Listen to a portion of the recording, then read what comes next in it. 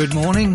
This is Mike Roush, your host once again for Under the Covers, the program for media junkies, where we try to look back over the big stories of the last week, not so much at the stories themselves, with more focus on how the media played those stories. Joining me this week, I've got Nick Edwards, the business editor of the South China Morning Post, old friend, and someone I haven't met before, I've just been introduced to, Grace Leung, who's a lecturer at the School of Journalism and Communication at the Chinese University. So welcome, Nick. Welcome, Grace. Thanks for having me. We're going to go, I think the biggest story of the week was obviously the markets, the various attempts in the mainland to prop up the market, having spent the last 9 months stoking it up, and then seeing it collapse. Nick, business story, big business story. I think you said at one point it was the only story of the week. What do you got? Well, it was the only story of the week in many respects for us and globally. One of the interesting things, of course, is as we started the week, as we ended last week and into the weekend, it was the feeling that Greece was going to dominate. Yet by the time we got through Monday morning, it was clear that China and the China stock market fall was really capturing headlines around the world and beginning to move markets. That was certainly the case by Tuesday. Right. Now, one of the things about this is that it's had a huge run-up, hasn't it, the Shanghai index from about the middle of last year. Massive. And the sort of PE ratios are nonsensical now. They're in three figures. Well, there are very, very few analysts out there who are really trying to give you a cohesive and coherent story around Chinese stocks based on traditional valuation metrics. If they are, you should think again about who it is that you're talking to, because frankly they don't stack up in many instances. This was about momentum, it was about a series of reforms, and it was about margin trading. So really probably the only thing that you should have been looking at as a guide to what was likely to happen with the market was where margin finance was. Grace, what did you think of the media coverage of the market turmoil, for want of a better word? Actually, things happen so quickly that it's quite difficult for ordinary citizens to make sense of it. As a matter of fact, I'm also an investor, but I had done nothing about cutting loss or anything because the things are just in April you see it going up so quickly, but suddenly within 2 months' time, then the market dropped so drastically. So I think actually we still need to make sense of it. What had happened actually in China, and there's a lot of speculation in ordinary people, and especially on the web in China, saying that the Western people or those funding company, they try to draw money, or maybe they try to attack China's market. But I think China should have its responsibility in because they didn't done it. Maybe the market is not really mature enough to launch. Well, it's been up by well over 100%, and now it's gone down maybe 30 or 40%. But that's still a huge net gain if you were in at the beginning, isn't it? Absolutely. And this is one of the key things about investing. It's when do you want your money back? So it's easy to look at what appears to be a paper loss and be horrified by it. But if you were a buyer at the start of the year, you've still done okay out of Shenzhen, particularly. Maybe not so well out of Shanghai. But if you were in right at the very beginning, sort of like the middle or third quarter of last year, then you'll have done very well indeed. But we're talking about phenomenal numbers here. Right. $2.5–3 trillion US wiped out in a matter of weeks. It's incredible.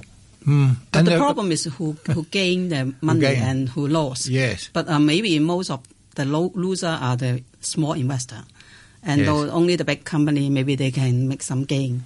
And then there's another issue is about how would Hong Kong integrate with the mainland without any transparency, and also we can't. There's so many policies. I think that's one of the aspects that's coming out, isn't it?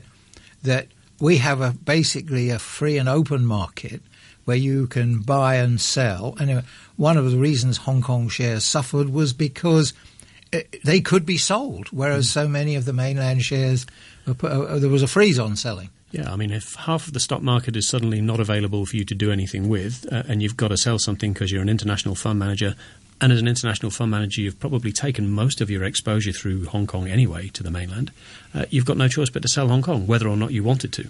But our PE ratios are now in single digits on average. That's actually good value, isn't it? Well, that's what a lot of analysts are saying today, and of course that in part explains why the rally was so strong on Wednesday. I mean, you get a 1,000-point pickup, and it's on Thursday, and you get a 1,000-point pickup on Thursday, and it looks dramatic. But you've got to think about where that volume was concentrated. But they couldn't resist. There's some of the mainland commentators talking about it's all the fault of the wicked foreigners. And I see the head of the police has been round to some of the brokers to see who's been going short. So, yeah. Well, the great thing about a crisis like this is that you couldn't make it up. It's brilliant, isn't it? I mean, for if you are a journalist and you're tracking tick by tick movements and every rumour and every piece of gossip that there is going around, this has been a great story all week long. Does it show actually the underlying strength of Hong Kong, the fundamentals, and why we're still different from the rest of China? Oh, absolutely. In terms of the way the market operated, yeah, quite clearly. There's an awful lot of conversation happening in financial markets amongst the people that I talk to that really says this shows that just how far the mainland has to go to create this market mechanism that Xi Jinping and Li Keqiang have been talking about. They've got an awful long way to go. And also about the transparency of information. Hong Kong is basically have press freedom, and then we know everything about the trading matters and also about the go ups and down about the market.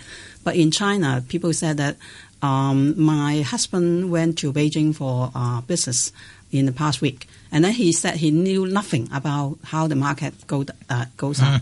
So he said it's very peaceful in the city. Actually, nobody will talk about it except those trading people.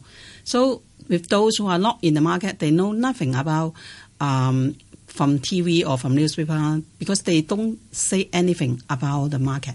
So this is quite horrible in the sense that you can see those P's actually are very fragile.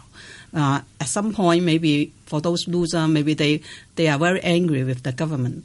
Maybe they find that the government had no ability in controlling all the market and making them lose money. Yeah, well, that's the nature of a free economy, isn't it? Yeah. That the government, it's been shown that the governments can't control. It doesn't matter what levers they have, and I don't suppose sending the Commissioner of Police round to the brokers is calming anyone's nerves. How about the media? Have the media here been, free, of course, to say all these things and to comment on them? Of course. I mean, that's certainly been the case where you've seen every little development and you've been able to report it. Having worked in the mainland myself, having worked in Beijing before, you'd be reporting it. Of course, I was working for an international news organisation like Reuters. Of course, you'd be able to report it, but you'd be reporting it for the outside rather than for consumption inside China.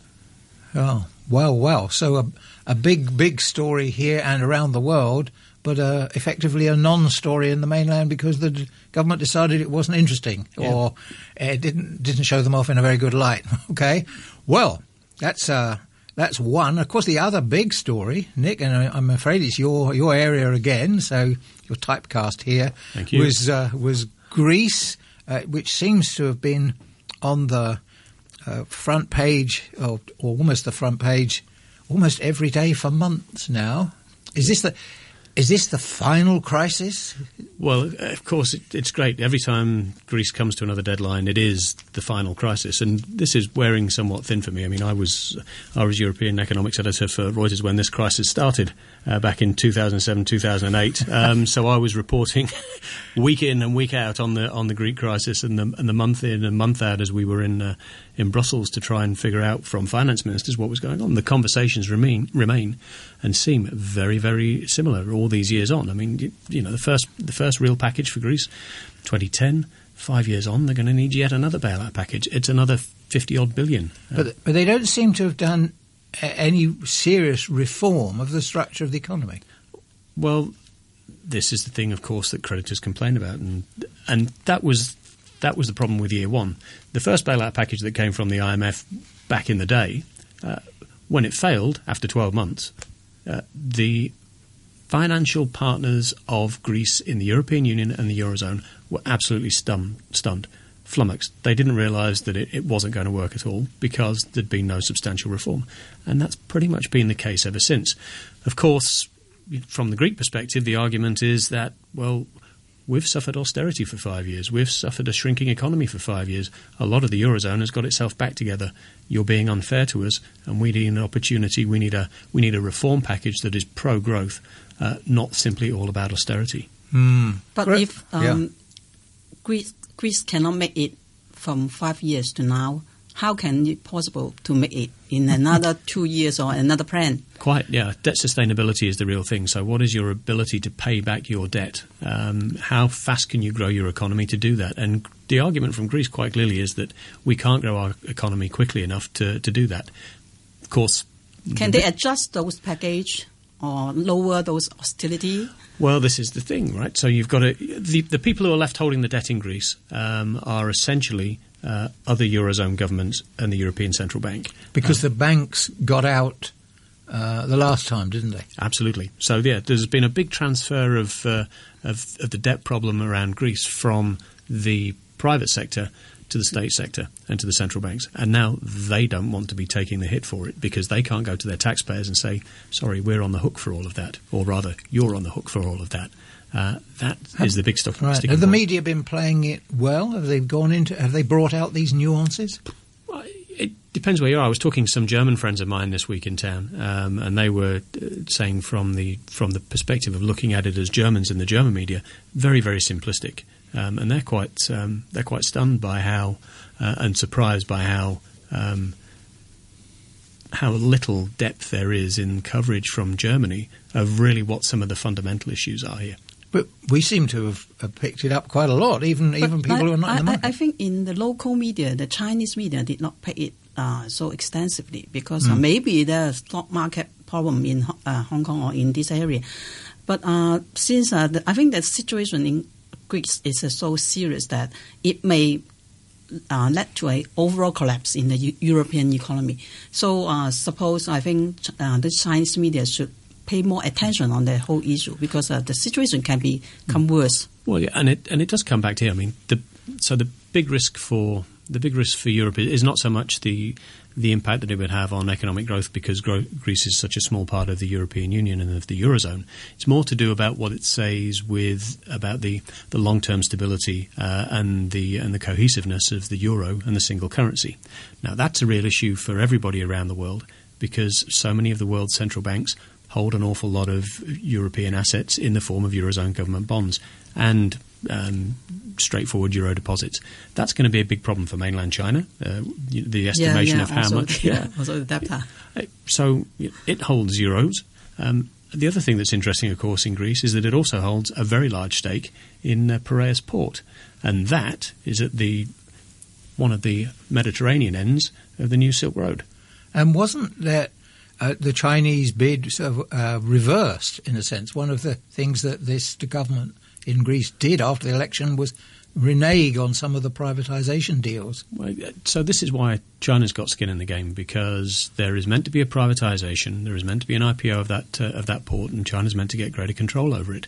If that's delayed because the government, as it stands at the moment, does not want to do the structural reforms and doesn't want to undertake the privatisations, China maybe has to rethink. It's in its interest for Greece to push ahead with a reform programme and for the euro to stay a viable currency. Can you United States help in this matter? Well, they're evidently urging everybody to do so. I mean, what's incredible is that we're back to the same kind of commentary that we had 2 or 3 years ago, which was that we're confident that Greece will do what is necessary and behave sensibly and get the reforms done. But looking at past evidence, as you were saying earlier on, Grace, there's little hope that may actually turn out to be the case. When you see the Prime Minister and the Finance Minister campaigning for the population to reject the deal that had been on the table but was removed, and the media have been covering that extensively. I mean, you couldn't watch a news bulletin in the last few weeks without seeing that. I'm not sure I'd trust them with the contents of my wallet, let alone serious money. Well, the question for the Greeks is whether or not they thought they were going to get a better bargaining position out of all of this. So if you reject it and say, no, we don't accept those terms, but we are prepared to negotiate other for terms. another round, Then the deadline is this Sunday. Exactly, yeah. So they're, the outline proposals were there, but of course one of the real worries is that earlier on this week, when the Greek Prime Minister attended the European Parliament and was supposed to go with a raft of proposals, he turned up with nothing, turned up empty-handed, and that's probably not a great place to start. Well, of course, a lot of bank customers are turning up empty-handed now too in Greece. And I saw one little quirk in the papers that they're running short of 20 euro notes because you want 3 of those to get your maximum 60 euro withdrawal. So they're now having to settle for 50 because they have got lots of 50 euro notes still available. So you can't even get the full 60 now.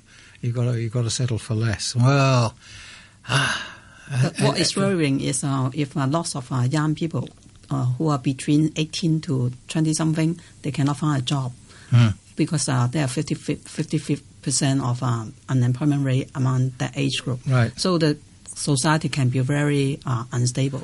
They'll move maybe to other European countries where there is employment. Well, they could do. Which they can do under the free movement. Completely free to do that. But social stability is a real issue here. And there's a great big under and perhaps never to be employed young generation in a lot of the peripheral countries, and this is a terrible social issue for Europe to have to deal with. Right. Well, I think the media get quite a high mark for their coverage of these first two, because we do seem to know quite a lot about the subjects, even people who are not in the financial game like you are. So for something completely different, we'll maybe have a look at what we thought was quite a strange story this week.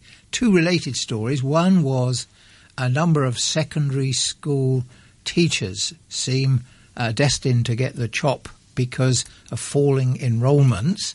Secondary school. And classes are going to be closing. They're not needed because of the flow-through of very limited numbers from primary 6, coupled with attempts by some schools to actually recruit students from the mainland. And that, how much coverage has that story had? Grace? It appears only at one day, I think. There are very little follow-up after that. I suppose maybe that is not the majority people's interest, or maybe still there are some people that are not so welcome those students from the mainland. So maybe this is the reality for the education sector. But for the parents and also for the general public, they may not really want this to happen so far. But that, I think you put your finger on it.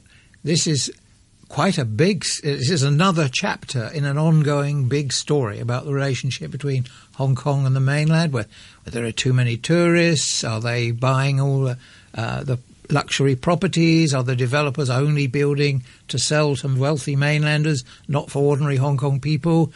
Etc. Parallel traders, etc., etc., etc. We can't get milk powder. So this is another chapter in a very big story where people have been saying, well, there's too many mainlanders. Now, in fact, they're playing the other way. Oh, tourism's in trouble because we're not getting enough mainlanders. And our schools are in trouble, so who do we look to help? Oh, here comes the 7th Cavalry on the train.